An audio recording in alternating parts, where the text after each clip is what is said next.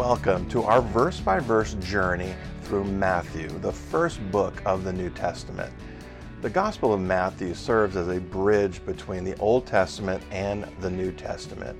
In this Gospel, Matthew seeks to prove to the Jews that Jesus is the long-awaited Messiah. For those of us who aren't Jews, Matthew helps us to see our Savior King more clearly and, through his gospel, learn to live well in Christ's kingdom today. So, grab a cup of coffee, open your Bible to the Gospel of Matthew, and let's learn about our Savior King and his kingdom.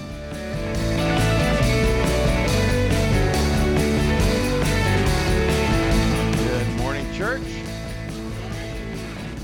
What a blessing to be here this morning. Open your Bibles to Matthew chapter 14 as we continue our study through the Gospel of Matthew. This message marks the halfway point, in case you're wondering how long we're going to be here. A little bit longer. In the last message, we looked at the feeding of the 5,000 with 5 loaves and 2 fish, and this miracle was this radical expression of Christ's divinity. And he is Creator God. And today we're going to look at another of his miracles. In fact, if we really analyze it, there are 4 miracles wrapped up in this text. And it's one we're very familiar with, Jesus walking on the water, right? We all, if you've been around the church for any length of time, Jesus walked on the water. Another expression of his divinity. And as I said last time, though we are so familiar with this text, we ought to open ourselves up to allow God to fill us with a wonder of who Christ was. And not just to listen with calloused and hard hearts, as can happen when we become very familiar with a text like this. Our text picks up right after they collected the 12 baskets of leftovers. Let's pray, and then we'll get into it. Heavenly Father, we open up your word, Lord, and at the same time, I pray, Lord God, that we would open up our hearts and minds. That there, Lord, is there something you want to say to each one of us? And as someone was praying for me this morning, one of the things they said that, one message has a message, a different message for each one of us. That even as we hear the same words from your messenger, Lord, you have a different message you want to say to each one of us. And by the power of the Holy Spirit and the omnipotence and the omniscience of God, you know exactly what we need to hear, Lord, myself included. When we sit and we look at your word and we hear your message, I pray, Lord, that we'd be open wide to whatever it is you want to say, that we would be willing hearers. And not just willing hearers, but we would be ready to respond in obedience. We thank you, Lord, for this day. We give you this time. In Jesus' name, amen. Verse 22 is where we'll begin this morning. Immediately after they had collected the baskets of leftovers, Jesus made his disciples get into the boat and go before him to the other side while he sent the multitude away. Just remind ourselves the context here. Jesus has come to this desolate place so that he can be alone, so that he can pray. And he gets there, and then there's multitudes there, and they, and he because he looks at them, has compassion on them, he ministers to them, he heals all of their issues and things throughout the day, and they get to the end of the day, there's no food, so he takes 5 loaves and 2 fish and multiplies them, feeds the multitudes, and they are blown away by that. What Matthew's gospel doesn't include is the fact that they were ready to take him by force and make him king. And Jesus said, no, not today. So he sends the disciples away, and then he sends the multitudes away, and then he does what he came to this desolate place to do. Verse 23. And when he had sent the multitudes away, he went up on the mountain by himself to pray. Now when evening came, he was there alone. So we get a time here, which is important because it's important in the context of the account. It's evening time, so it's probably sun's going down. So 6 o'clock-ish, maybe. And he goes up on the mountain and starts to pray. Well, while he's up there, he's there by himself. And then we got to pause and just reflect on that for a moment. Jesus, God in the flesh, took time to be by himself and pray. No one had a better, closer, more intimate relationship with God than did he. And he took this time to pray, found it to be valuable. Now, we're going to see in a minute, he prayed a long time. He was there. He had been there all day. We imagine that when healing is, if he was doing that all day and then feeding the 5,000, that's a lot of stuff going on. And then he pauses. I can tell you, after a day of ministry, you know what I'm ready for? A nap. Jesus goes and prays. This could be the one thing that keeps so many believers and churches from being more for Jesus. This lack of time alone with God in prayer. Brothers and sisters, it's probably something that if we would truly comprehend, and we actually talked about this yesterday morning in the Bible study. It's not about guilt. It's not about you doing more. Maybe God wants you to do more, but it's about you allowing God to minister your heart. What does he want you to do? Does he want to spend time with you? Anybody know the answer to that? Yes, he does.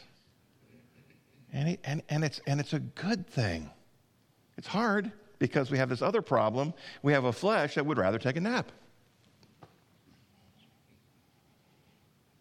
Even though Jesus is alone with the Father in prayer, he knows what's going on with the disciples. One of the other texts tells us that he can see them struggling.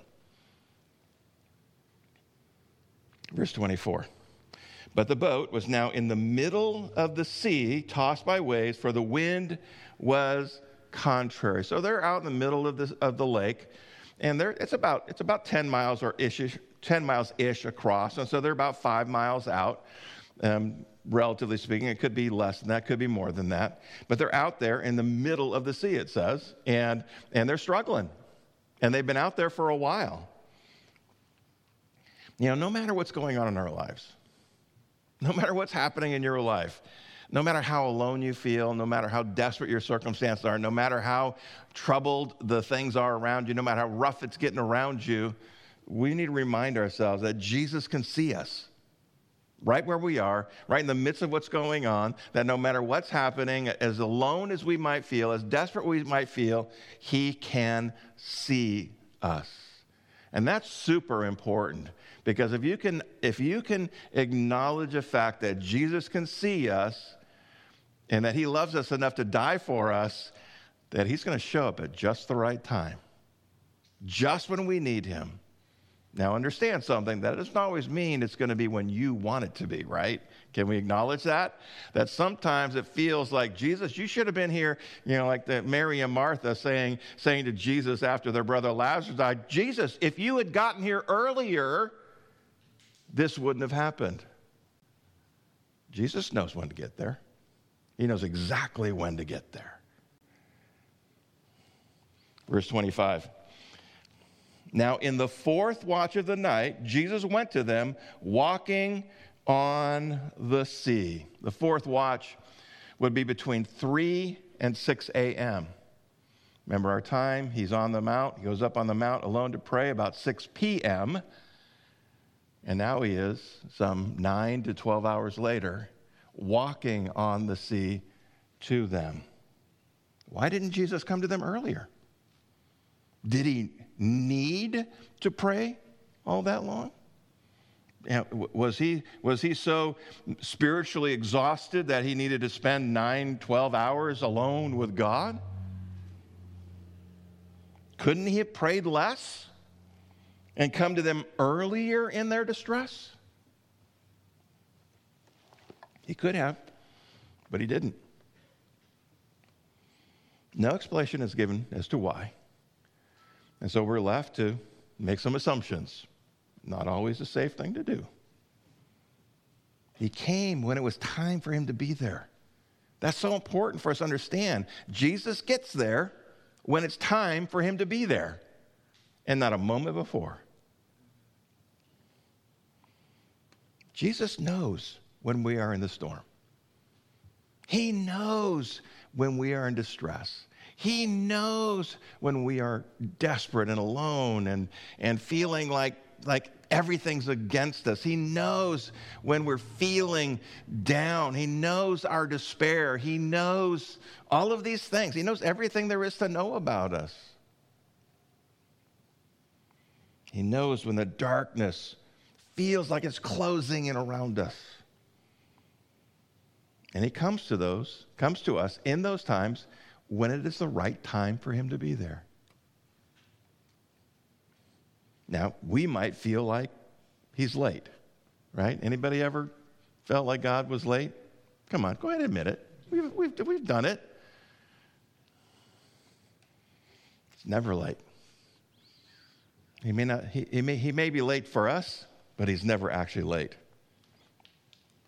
Remember that Peter and several others in the boat are seasoned fishermen. They've been on this lake a long time. And this is probably not the first storm they've been in. Christ's delay may have been to wait until they got to the end of themselves, until they've exhausted all of their abilities, all of their resources, until they were physically exhausted and were ready to completely yield themselves to him and trust in him completely. Listen, if we retain any thought, I can handle this, God. I can take this, God. I can get through this. I can do this. I can handle it, God. God may say, okay, go ahead. If you've ever had the joy of teaching a child to ride their bike, you know how it goes. You know, you go through that, you start to give them the idea of holding and pedaling and balancing and all of that. And there's a point where they say, Daddy, let go. I can do it on my own, right? And, you know, some of them, not all of them. Some of them never let go, right? Okay, those ones you have to really work on. But, you know, I raised a couple of boys. I spent 3 minutes with them, teaching them how to ride a bike, and they were ready for me to let go. Not literally, but close. We know what's going to happen, right? Do we know what's going to happen? We're going to let go. We eventually will let go. And what's going to happen? Boop, boop, boop, bam. Down they go. See, the thing is that as daddy, I know they're going to fall. I already know that. But they don't. I believe I can do it. And what God says, okay, go ahead. And so I believe a lot of times when God seems to be delaying, that there may be an aspect of him waiting for you to trust him enough to let him help you.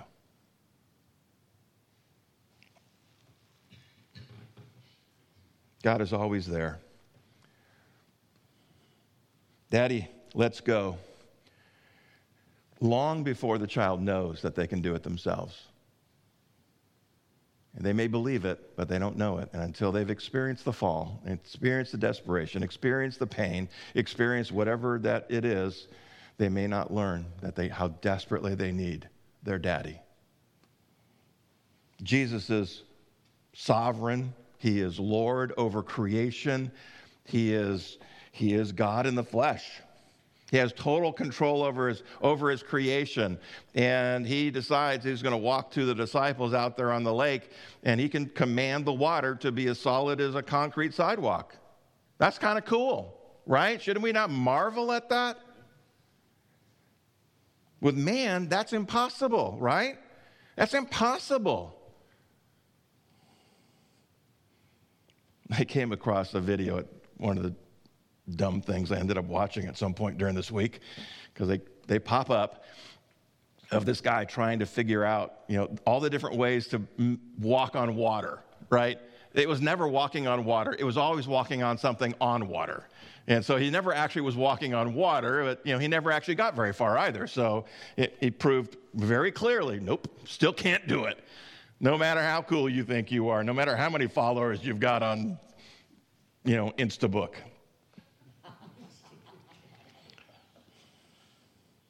But for Creator God, it's no big deal. It's no harder than us walking down this aisle right here. He just willed it. Listen, the storm may rage around us. It will. If you're not in a storm today, say hallelujah. Hallelujah. Not in a storm right in this moment. But watch out. There could be one coming. And you got to remind yourself, we got to teach ourselves, when we're not in a storm, we need to teach ourselves that no matter what storm comes, Jesus will be in it somewhere. He'll be there. We may not see him, and whatever the storm is, it's not that big of a deal for him. He can walk right through it. We can't, but he can. No matter how boisterous the wind and the waves are. Verse 26. And when the disciples saw him walking on the sea, they were troubled, saying, "It is a ghost." And they cried out for fear, but immediately Jesus spoke to them, saying, "Be of good cheer, it is I. Do not be afraid." Now, we got to put ourselves in the disciples' place here. They've been in the boat all night, fighting the wind and the waves. They're soaked, they're exhausted, they're desperate. It's not going well. They're in the middle of the lake. They've been there all night, and we're only halfway. What would you have thought if you were in their place, and then off in the distance, in the dark, in the wind, in the waves, you see this shadowy figure walking towards you? What are you going to think? Oh, there's Jesus. Right. No, you won't. You'll be just like them. I don't know what that is, but I'm a little terrified of it. They weren't looking for Jesus. They weren't looking for Jesus in the middle of that storm. All they had was themselves. They had been doing everything they could to get to where they were, and it wasn't going well. The lesson for us is we need to always be watching for Jesus. No matter what storm might come, we need to be looking for Jesus in it. Because you know what? He's there somewhere. You may not be able to spot him. You might not even recognize him when you see him. But he's there.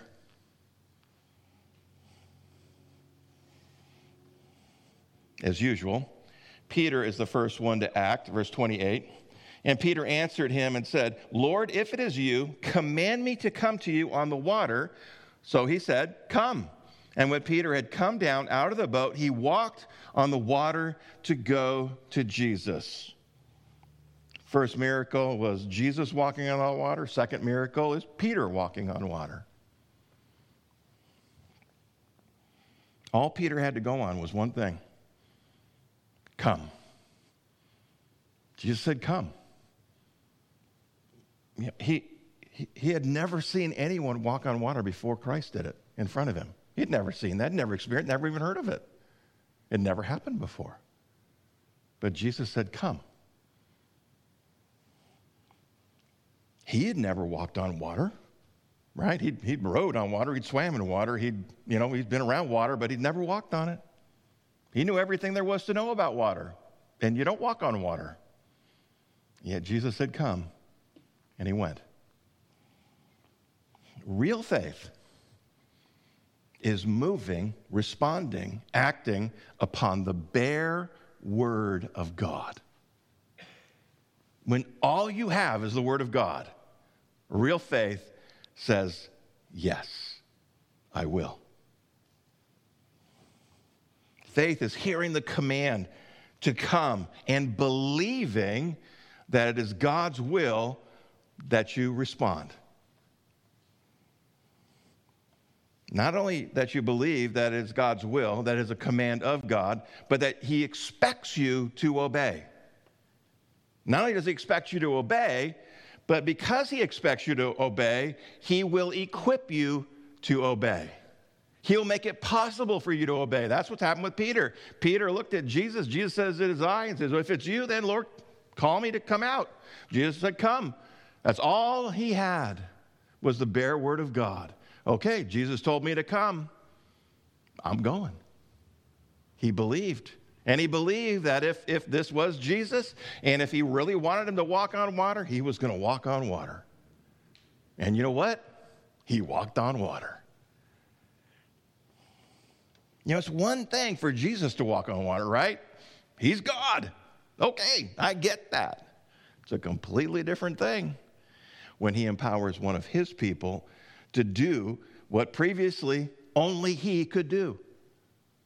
Oh, wow. Do you get the message in that? If God calls you to do it, doesn't matter what anybody else has done, doesn't matter what anybody else is saying, doesn't matter what else you think might be possible. If God says do it, and you know it's him, and you know because he is God, because he's called you to do it, he will equip you to do it, then just go do it. Because you can. Peter was able to do this mighty miracle because Jesus was there with him. You know, I often think about things like this, kind of odd thoughts pop into my mind, and what were the other 11 doing? What were they thinking as they saw Peter walking on the water? I'm like, I don't know what I would be thinking. Jesus, call me too. I want to go do it too. Maybe, I don't know what they were thinking. They were probably pretty weirded out by it too. Listen, if Jesus hadn't have been there, I can absolutely promise you, Peter would not have stepped out of that boat, right? We acknowledge that. Peter's doing really well, right? He's walking on water until, verse 30. But when he saw that the wind was boisterous, he was afraid, and beginning to sink, he cried out, saying, Lord, save me. Maybe the shortest prayer in the Bible. And we sometimes give Peter a hard time because, you know, he showed a weak faith in this moment. Keep in mind that he holds the record for the second longest walk on water. You can give him all the grief you want, but, you know, until you can match his record, you might want to keep it to yourself. But here, what we see here is the power of unbelief. The power of unbelief. Peter believed God was calling him to do something that was impossible. He believed it. He believed it so much that he stepped out of the boat and started walking. When we choose to believe God, we can do anything he calls us to. It doesn't matter how hard it is. It doesn't matter if it's impossible. If he calls us to do it, we can do it, because if we act in faith, he will respond by empowering us to do the very thing that is impossible for us to do. And that's where faith comes in, because faith says, okay, this is impossible. I can't do it, but God can make me do it. God can enable me to do it. God can empower me to do it. Even though I can't, God can. And so I do what I know is impossible, because I know God is the one who's going to make it possible. When we choose not to believe God, even after we know what he said, we know what he told us, we know what he promised us, when we choose not to believe him, even those things that we should be able to do become hard, become difficult. And the impossible, well, they are still impossible. It's a picture of a battle that all believers engage in their lives. And we see it described to us in Galatians 5:16 and 17. I say then, walk in the Spirit, and you shall not fulfill the lust of the flesh. For the flesh lusts against the Spirit, and the Spirit against the flesh, and these are contrary to one another, so that you do not do the things that you wish. The flesh is that part of us that seeks its own way, seeks its own pleasure, seeks its own things. It cares about itself, seeks to please self. The Spirit is that part of us that was made alive when we received Christ and now seeks to please God. But the flesh is still there. The flesh is still there. When you got saved, the flesh was just as strong after you got saved as it was before you got saved. But this battle begins now between the flesh and the Spirit. The Spirit says yes, and the flesh says no, or the flesh says yes to things it shouldn't say yes to, and the Spirit says no. And there's this battle going on. And there's a picture of it right here in this text.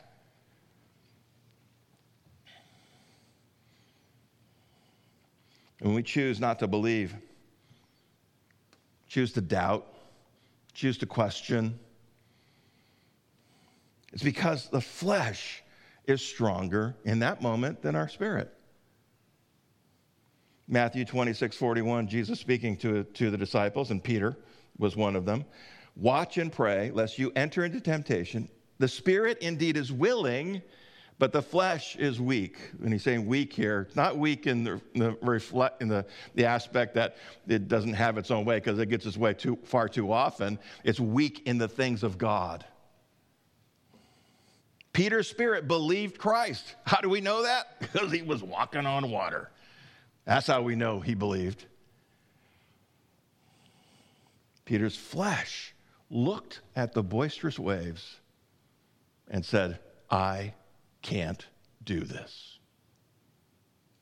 Spirit said yes. The flesh said no. And in that moment, which one won? The flesh. How do we know that? Because Peter started to sink. Peter trusted. He chose to trust his flesh in that moment. Even though he knew. How did he know that he could walk on water? He was walking on water. I mean, that's as clear a sign as I need, I think, because I would do it totally different than Peter in that instance. I don't know. Maybe, I don't know. Probably, maybe not. But he trusted in his flesh in that moment. And it resulted in a spiritual failure, which led to a sinking.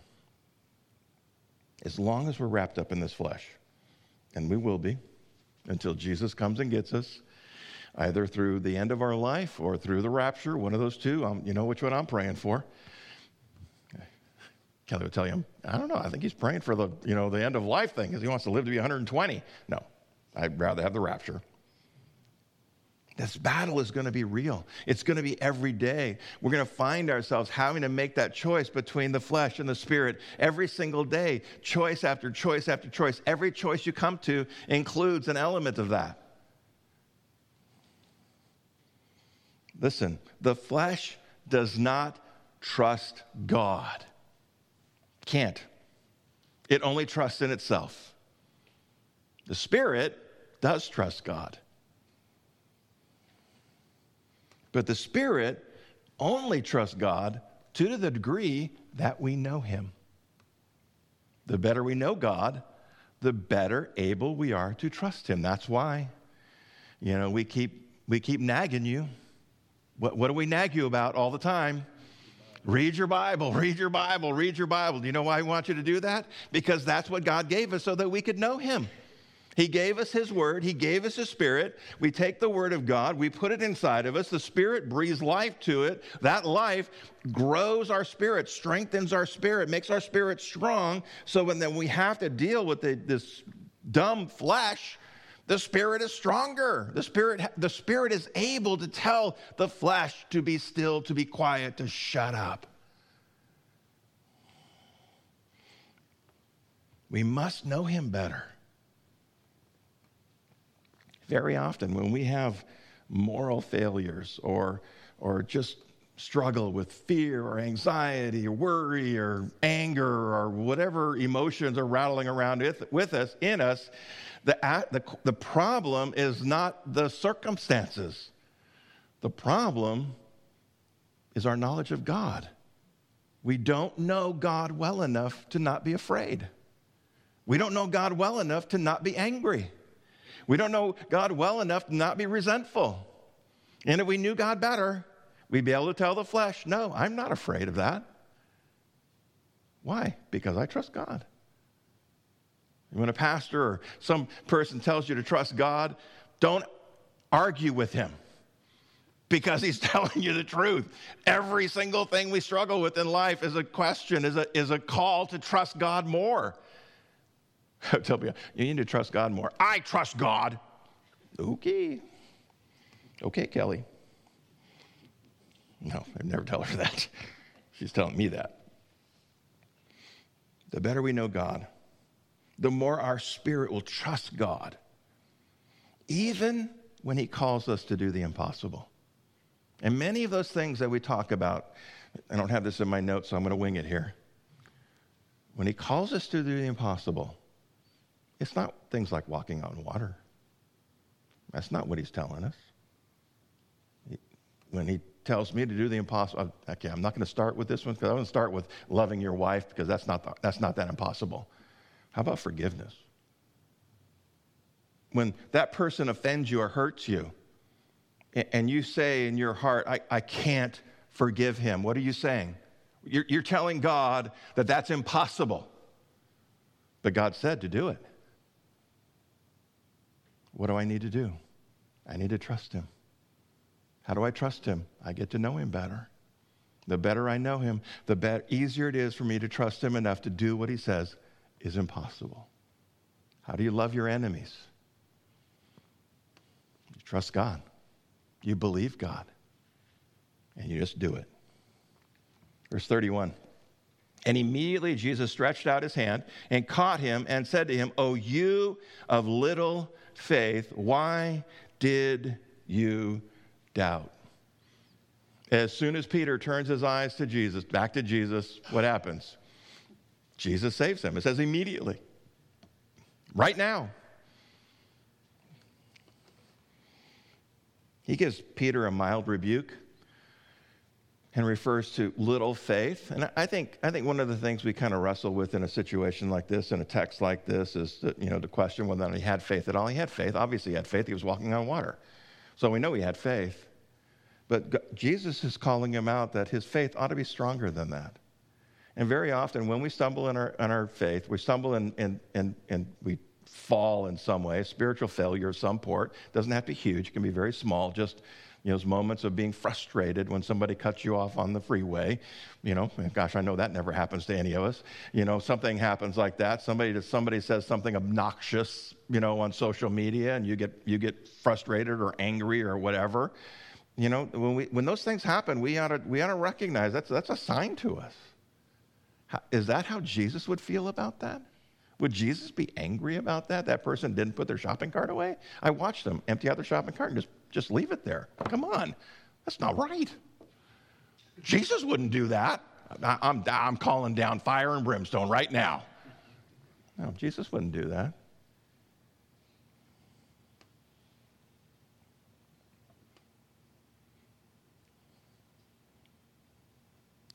If Peter had trusted Jesus, he would have walked all the way out there to Jesus, and then what would he have done?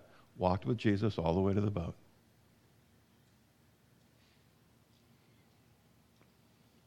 Verse 32. And when they got into the boat, the wind ceased. That's miracle number 3. Then those who were in the boat came and worshiped him, saying, "Truly you are the Son of God." Right there is the first time the disciples say that. It's the third time we've heard it in the Gospel of Matthew. But the first time the disciples have said it, they're recognizing who he is. They don't fully understand it yet. They're kind of blown away by this man. They were that man who can do all these amazing things, but they're getting a clearer picture of who he is. And they worship him. And that's the right response. Anytime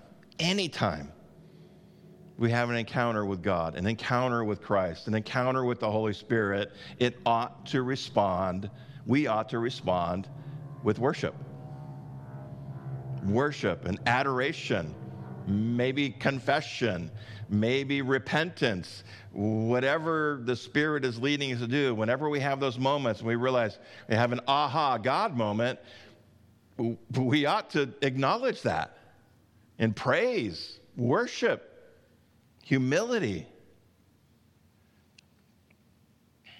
Verse 34. When they had crossed over, they came to the land of Gennesaret. Now, one of the other Gospels said that they were immediately there. That's miracle number 4.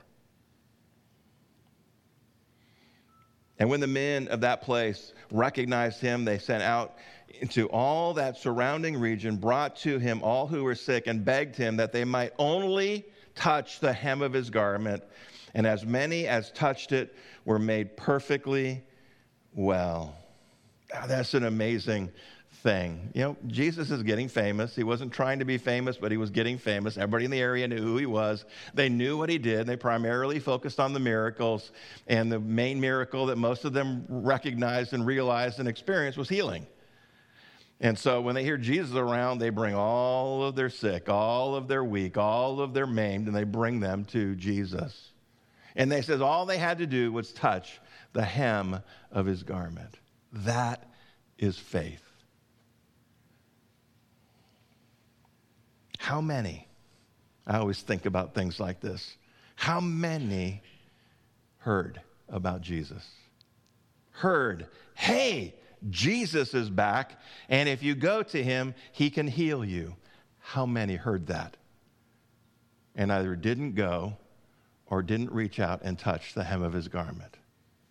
How many of them went away without healing?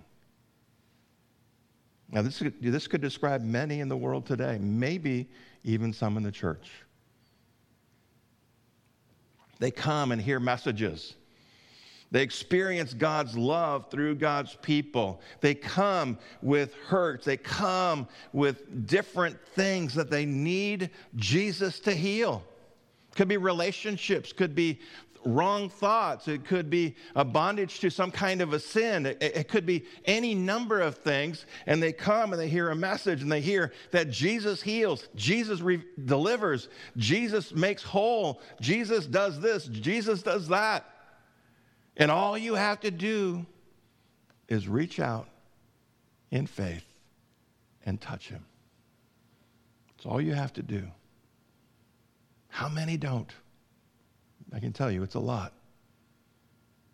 There may be even some here today. Jesus wants to do something in you, and you know it. But the only way it's going to happen is you have to reach out in faith and touch him.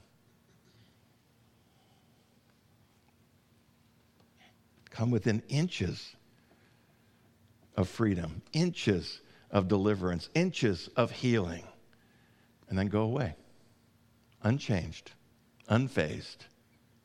Let it not be so here. It only takes the tiniest amount of faith to make you whole. Amen?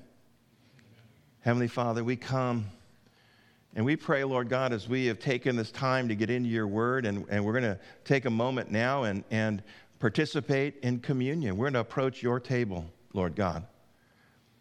And Lord, as we have heard, Lord, you did what was impossible. You walked on the water so that you could be with the disciples.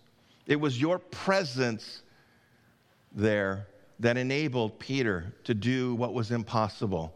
And the same thing is true with each of us. It's your presence in our lives. It's your presence in and around us in the storms and the situations, the circumstances of our life that enables us to do what is impossible without you. But Lord, we must have faith. We must believe. We must believe that you are calling us to come out, to come, to do, to act, to believe, to forgive, to something. You're calling us to do something.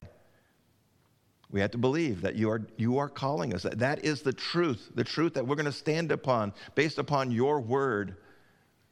And then we're going to believe that by your Holy Spirit, you're going to empower us to do it. Only then is it possible. And so I pray, if anyone is here today, before we partake of communion, that you would do that work in their heart to help them to see, is there anyone that they have chosen not to forgive? Is there anyone that they're still holding on to resentment? Is there anyone that they're just struggling with, a broken relationship, a sin that has been committed either to them or by them? that, Lord, you're calling them to let it go. You're calling them to do something. I pray, Lord, that you would help them to see it clearly, that we should do all that is possible for us, to cleanse our own hearts through coming to you and asking you to do it before we approach your table. That we should be as pure as we possibly can be. No one is absolutely pure, but we ought to do our best. And so I pray, as Troy prepares to come up and to share with us, I pray you'd be preparing our hearts to speak to us during this time of communion.